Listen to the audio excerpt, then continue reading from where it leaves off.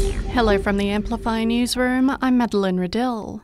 A dark turn in the case of missing Sydney couple Luke Davies and Jessie Baird. Police have charged Constable Beau Lamar, Jessie's ex-partner, with their murders.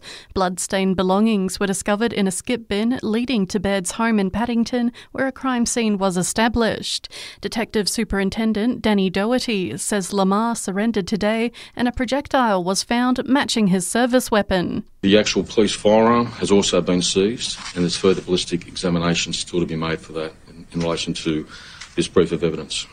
Meanwhile, drivers are being reminded that school zones are back in operation. It comes as road police issued 30 infringement notices and conducted over 100 alcohol screenings in school zones on Tuesday and Wednesday of this week. Fines for exceeding the 40k speed limit are greater than non-school zones.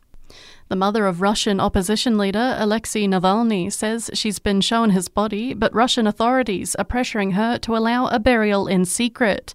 Navalny died in an Arctic penal colony last week.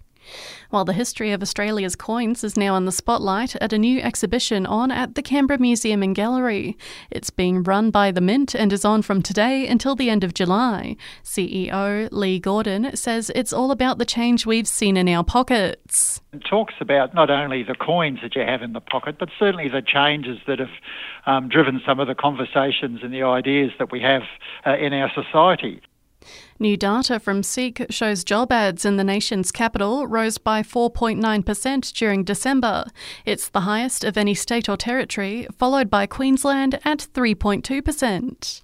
And Budget Direct has found itself in trouble for its newest ad, featuring a pool cleaner that comes to life after being struck by lightning.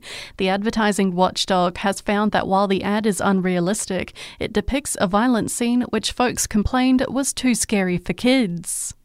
And that's the latest from the Canberra newsroom this Friday. Check back again tomorrow morning for our next update.